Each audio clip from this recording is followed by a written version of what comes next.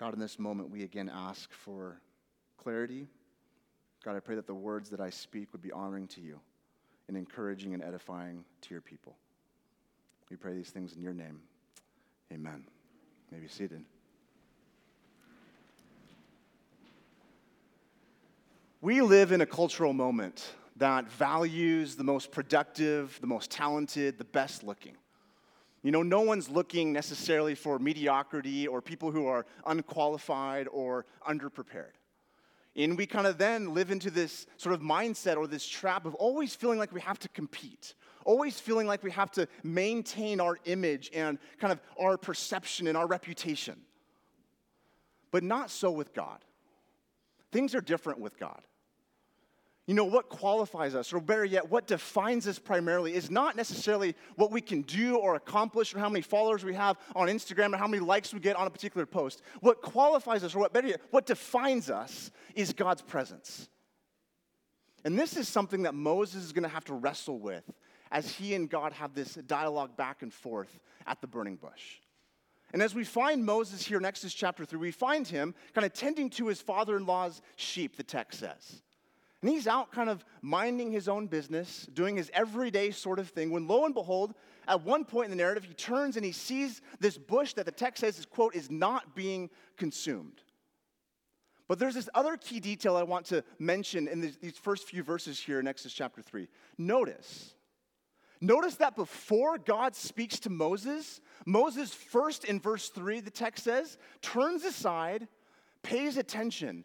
And then in verse 4, the text says, when God saw that Moses had turned aside, then the Lord called to him from the bush, Moses, Moses. And Moses responds, here I am. Now this might seem like kind of an insignificant detail, but here's why this is important. Moses is going about his business, doing his everyday sort of thing, tending sheep in the field, which he's been doing for decades up to this point. And it's only after Moses slows down. It's only after Moses slows down and turns and pays attention, then God, verse 4, speaks to him from the bush. Think about our own cultural moment. For how many of us is it easy just to move at the fast-pacedness of life, hurrying on to the next thing, just kind of going with the stream of the fast-pacedness, the busyness of our culture, and forgetting to slow down, to pay attention to those everyday moments where God is already present and at work, where God is already speaking and calling to us, inviting us into a deeper partnership and relationship with him. And as God begins to speak to Moses, as God begins to call Moses, Moses is at this place where he slows down. He's present. I know I'm so guilty of this in my own life, just constantly moving down to the next thing and wanting to accomplish the next thing and wanting to just keep going at the fast pace and the business of life. But again, it's at this moment where God now has Moses' full attention, that Moses and God begin to have this dialogue. And as God speaks to Moses, as God begins to initiate this conversation, God tells Moses to do a couple things. The first thing he tells Moses to do is to take off your sandals, because the place in which you are standing, the text says, is, quote, holy ground. Now, think about this for a second. We're out in the desert, right? We're out in just this kind of no man's land, this desert, and God says the place in which you are standing is holy ground? I mean, what's so special about the desert, the dirt? What makes this ground holy? Well, here's what makes this ground holy. God is there. And God's presence transforms everything, even dirt. And as God begins to speak to Moses, and as Moses is being invited into the presence of this holy God, Moses needs to make some adjustments. Moses needs to change a little bit. An adjustment needs to be made. His sandals need to come off, signifying that Moses doesn't just waltz into the presence of this holy God. Something needs to shift. Something needs to change. Now, this concept of like being holy or holy ground or holy presence, I mean, there's a loaded sort of term, if you will, right? The word holy, like holier than thou, maybe that's kind of the language that you might have in the back of your head if you have some sort of background with church or religion. But very simply, this concept or this term holy just simply means to be set apart for a purpose, set apart for a particular vocation and purpose. And in particular, God's people, yes, they're called holy, set apart to be used by God, to partner with God in his work. And God himself is holy. He's set apart and distinct, altogether unique and different. You know, it's not all that different from holiness being all that different from, say, your toothbrush. Your toothbrush is holy. Did you know that? It's set apart for a distinct purpose and one purpose only. Your toothbrush is not meant for keeping your shoes nice and white and clean. Your toothbrush, these are the conversations you have with, your little kids, right? You have one specific purpose for that toothbrush. And if it does anything else, it's no longer set apart and holy. And the ground that Moses is standing on, in the presence of this holy God, is going to be set apart for this very important conversation and encounter that's going to call Moses out of the wilderness to a very particular purpose and call and partnership that Moses and God are going to have throughout the rest of the Torah.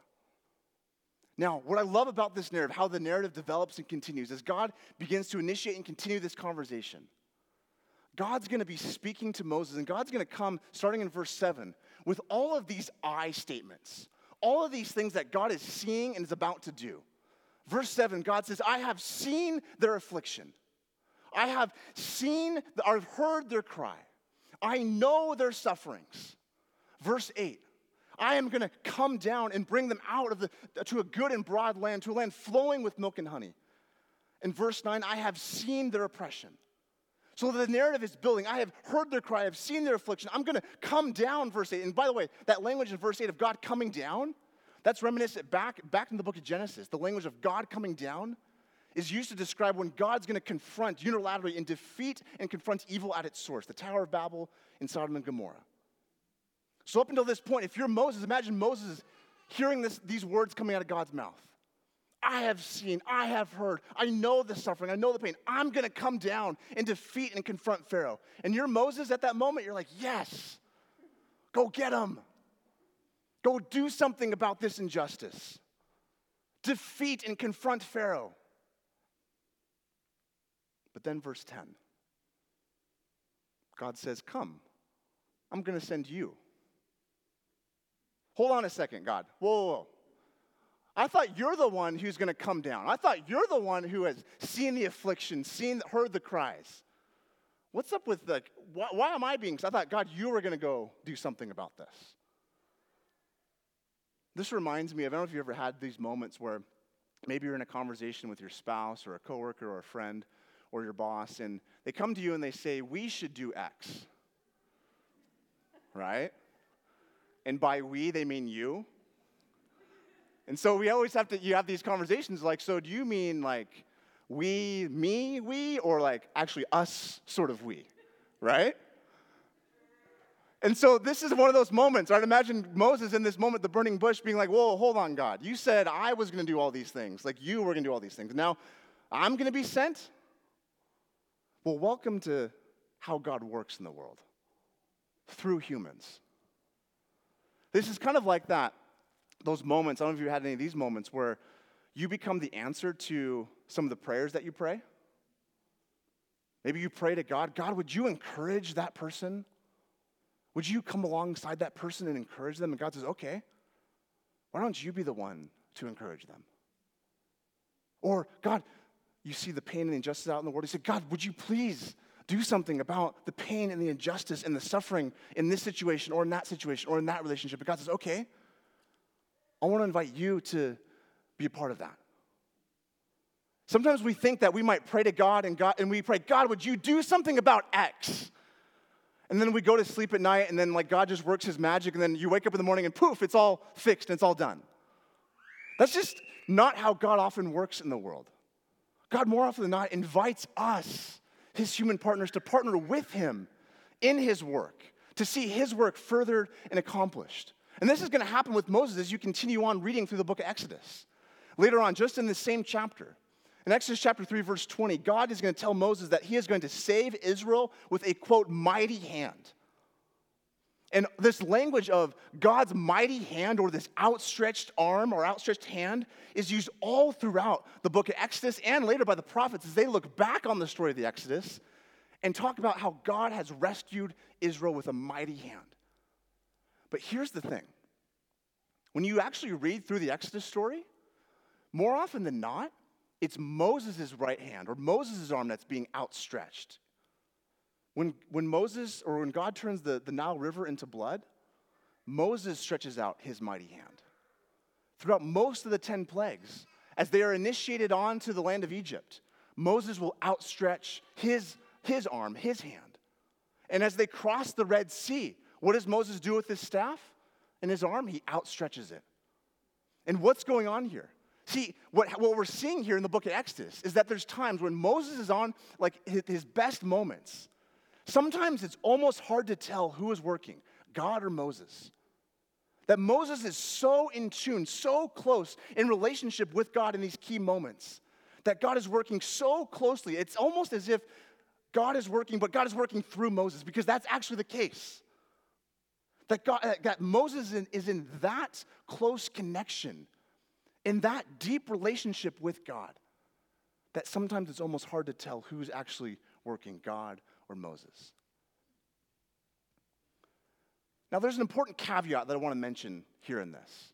As I say this and talk about how God is going to work through Moses, God is going to work through humans, I don't want you to come away with this idea that, God is somehow dependent on humans.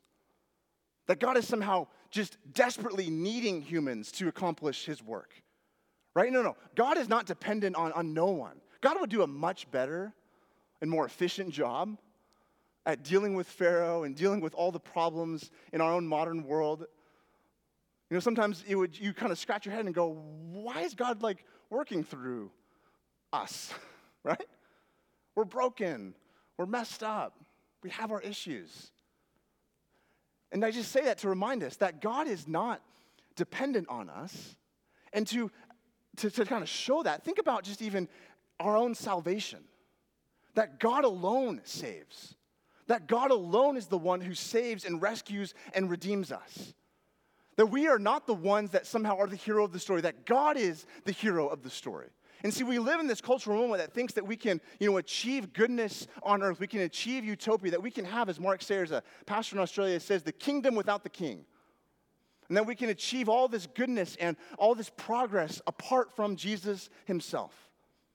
But in fact, the exact opposite is true. Just a couple weeks ago, on Easter Sunday, I came across a tweet from a famous pastor turned politician who talked about and said in this tweet that the meaning of Easter was that we could actually save ourselves, that we could actually do good apart from anyone else, just on our own. And I would just simply say that that's not the good news. The good news, and I truly believe that this is good news, is that I need someone outside of myself to do for me what I cannot do for myself. That we are the ones that are dependent.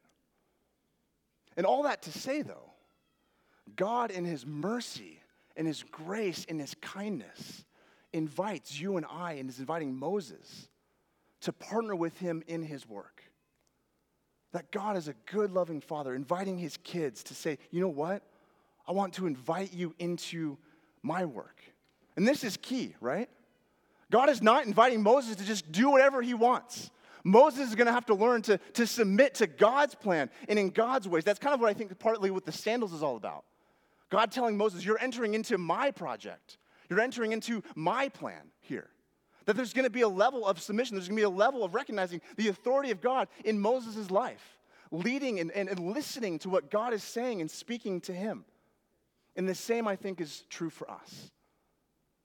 That as God is calling each of us into his mission and his plan, that we are entering into, it might seem obvious, his mission, his plan, not our own. And there's a level of laying aside at times our preferences and our agendas so that we might be in line with his. Now, as the story continues, though, as Moses kind of has to make this adjustment of, you know what, when God said, I'm going to do all this stuff, he really meant that we're going to do all this stuff together. It's going to take some time for Moses to get on board with us.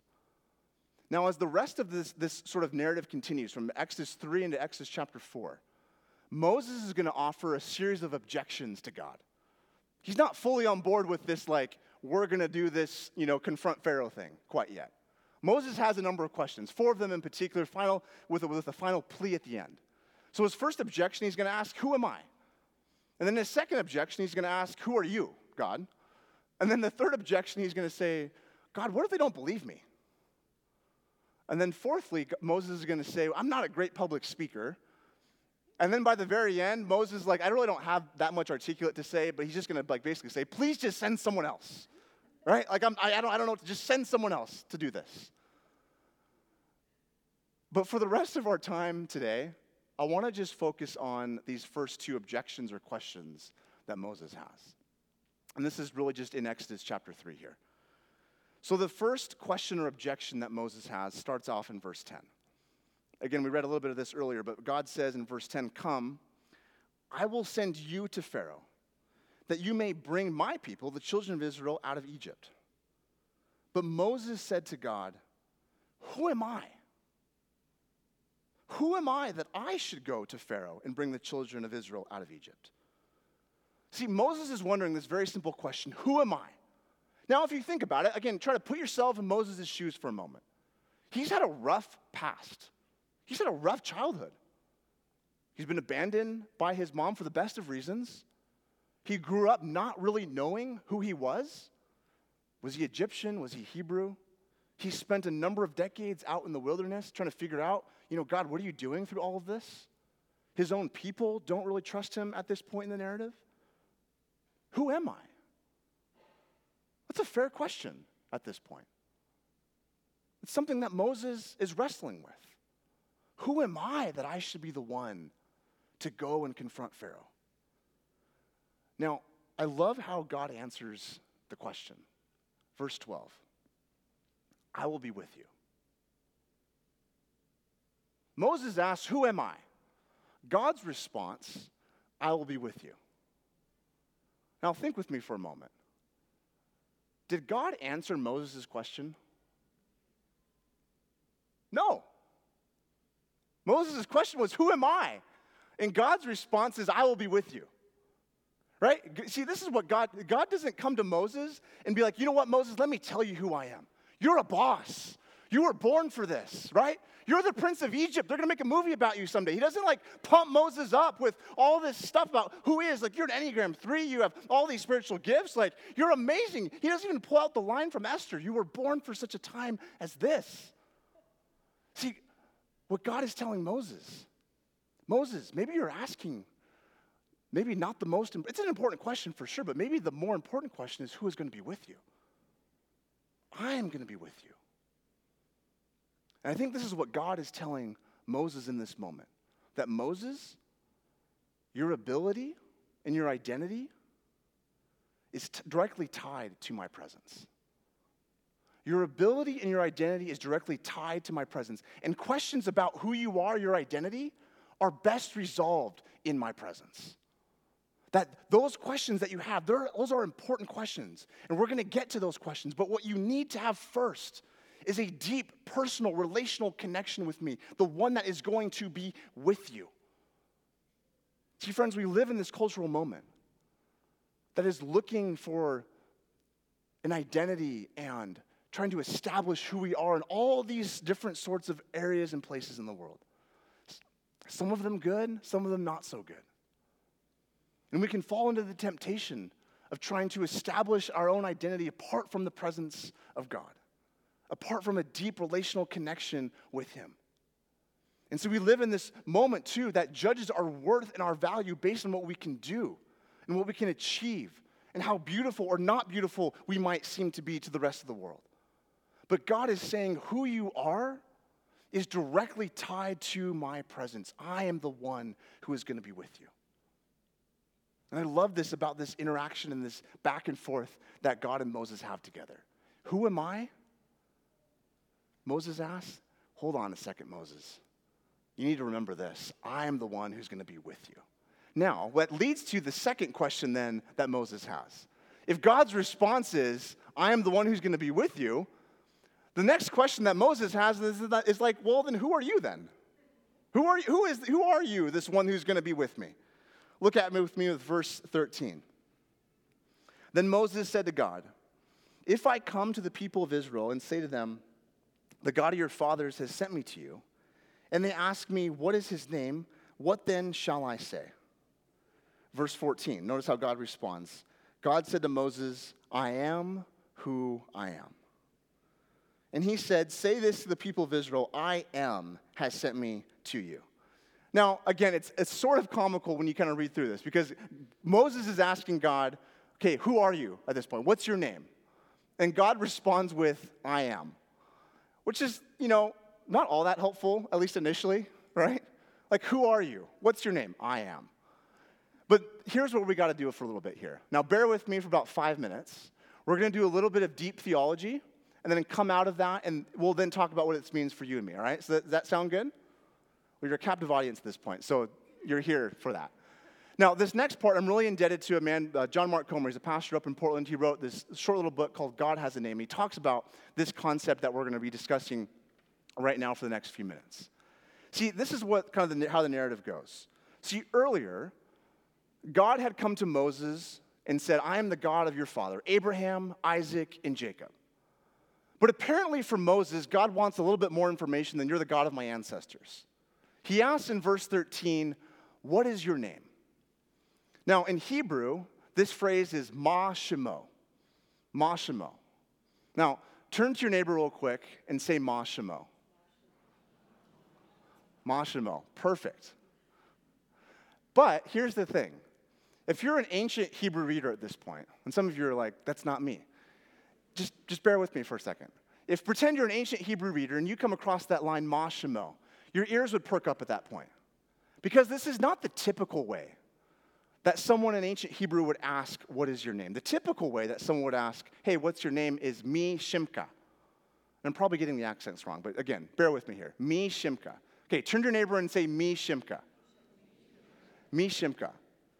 Now, here's what I want to point out.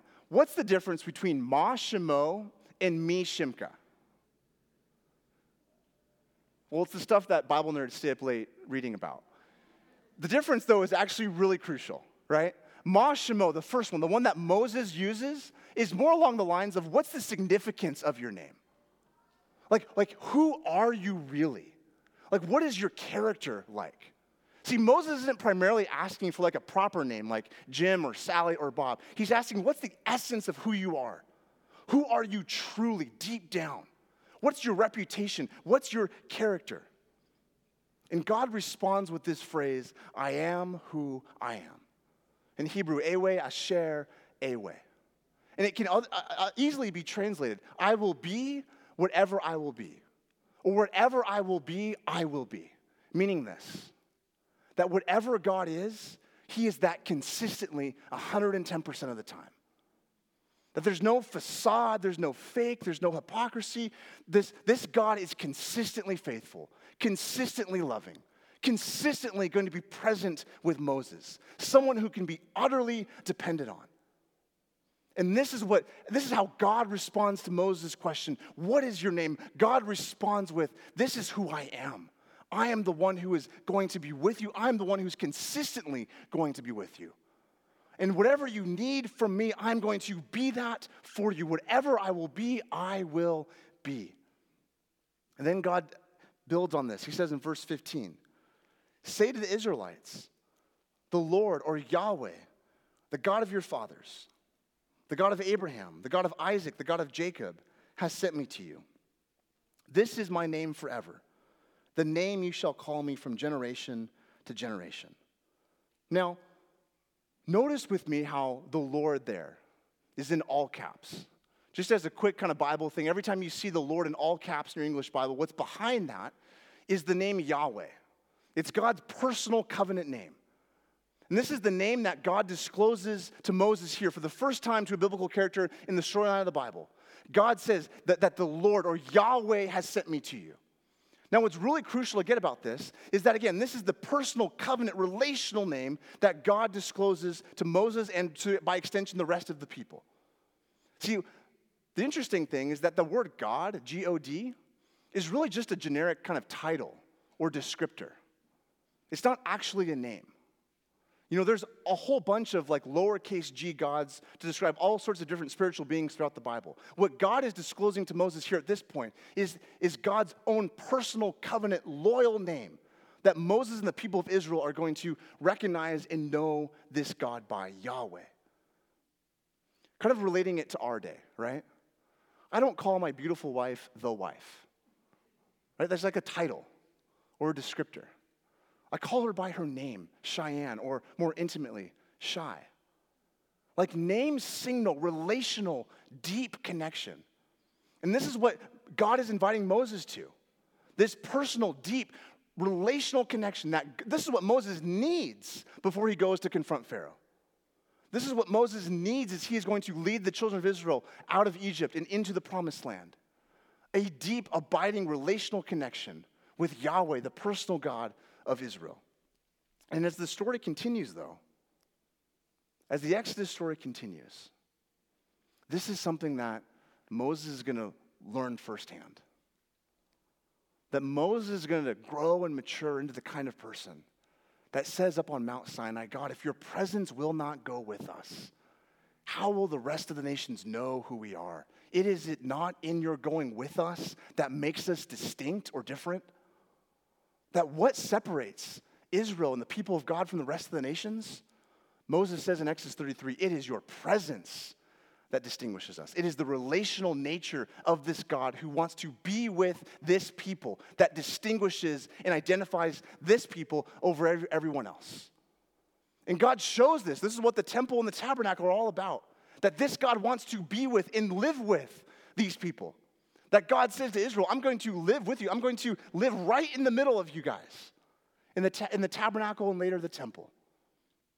And even though Israel is going to kind of go their own way and essentially just sort of reject the presence of God, this God who relationally wants to stay connected with them, and Israel is basically going to turn their back on God and do their own thing and go after other gods and other practices that are not in line with the way of Yahweh. God, through the prophets, is constantly saying, Israel, come back to me. Return from those wicked ways and come back to the relational presence that I have for you. And as Israel is essentially thrown into exile, the hope of the prophets was simply that one day God would return and that relational presence would be reestablished amongst the people of Israel. And as we come to the New Testament, we find that Jesus fulfills this very promise indeed. That Jesus himself, on numerous occasions, would say and promise, I am the one who's going to be with you. Emmanuel, God with us. And that Jesus himself, even more, on various points, especially in John's gospel, declared himself to be this great I am from the book of Exodus chapter 3. I am the light of the world. I am the good shepherd. I am the way, the truth, and the life. Clearly echoing back to Exodus 3, when God reveals his covenant personal name to Moses. And just as the great I am in the book of Exodus, Yahweh himself is going to be with the children of Israel as he delivers them from slavery, so Jesus promises to be with us, his people. At the end of the book of Matthew, Jesus says before he ascends to the Father, I will be with you always, even to the end of the age. And as the New Testament writers and the apostles go and they spread the message of the good news of the kingdom of God, one of the key things that distinguishes them in Acts chapter 4 is that people recognize Peter and John, they're preaching and they're doing all these mighty things. And the crowds, they recognize that Peter and John, quote, they had been with Jesus. That was what separated them. That was what made them distinct. That was what identified them. Their relational connection to the God who was present to them. And by the end of the biblical story, at the end of the Revelation, we have this wonderful hope where God says that the dwelling place of God is with man. That he will come to be with us fully and completely. As we think about this story, as we think about Moses' encounter with God at the burning bush, God revealing himself to Moses and to Israel and by extension to us, the God who is going to be present with Moses. How does this story speak to us in our everyday life? You know, there's a lot we could say about this. There's a lot more we could talk about with Exodus 3 and Exodus 4. But one thing in particular, one question actually, that kept coming up as I was thinking and praying about this is simply this. Is God's presence enough? Is God's presence enough? In a cultural moment where it's so easy to be tempted and lured into all sorts of different things to establish who we are, to build who we are, to be seen in the right sorts of ways, to accomplish all sorts of things. which may not necessarily be bad, but in this sort of moment, is God's presence enough? See, if God's presence is enough, we will slow down and pay attention to those burning bushes in our everyday lives, those moments where God is already present and at work. Will we take the time to do that? If God's presence is enough, I think we would. We'd be looking for those moments where God would be already present to us. See, if God's presence is enough, will we trust Him and not our own abilities as He calls us to do things that we might feel like we are incapable of doing? Will we trust Him and His power versus us in our own? Or maybe even the best part of this, if God's presence is enough, we will know God, not just know about Him, we will genuinely know the living God.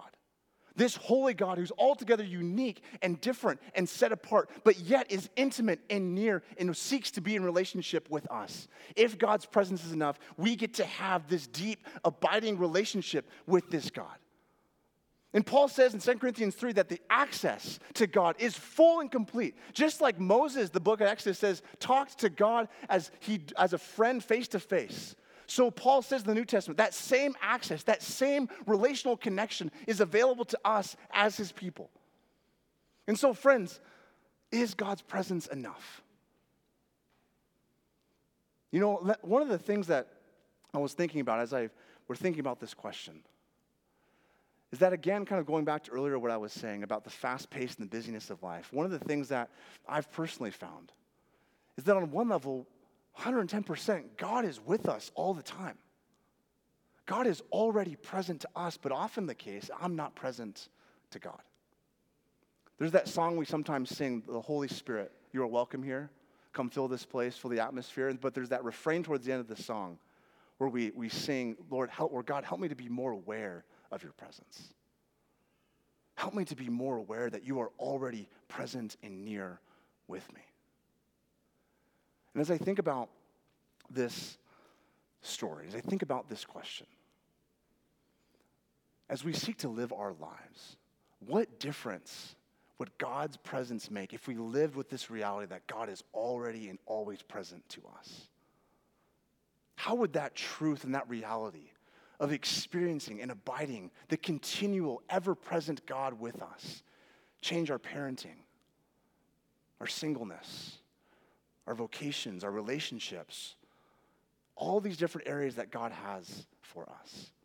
How does the fact that the living God, the creator of the universe, is with me and that I get to be with Him, how does that reality shape and transform all these different relationships, all these different spaces that you and I find ourselves? You know, I want to invite the worship team to come up. And as we spend the next few moments kind of responding and reflecting perhaps to what God has spoken, may I just invite you to be really thinking about that question. Is God's presence enough? God is revealing Himself to Moses and the children of Israel, saying, Moses, before you go off and do this thing and lead the people of Israel out of Egypt, what's foundational, what is core, is that we would live from a space of deep relational connection to the presence of God. God, in this moment, in this place, we ask that you would remind us of the fact that you are always with us. God, in so many ways, it's easy to be distracted. It's easy to be sidetracked. And perhaps circumstances in life make it feel like you're not actually with us. But God, I pray in a deep way right now for each person in this room and each person listening online that you would remind them, you would show them, you would reveal to them the ways you are already present. God, we want to be with you. We want to be a people who have a deep, abiding connection with you. So God, please make that a deeper reality this morning. God, we love you. We thank you. We pray these things in your name.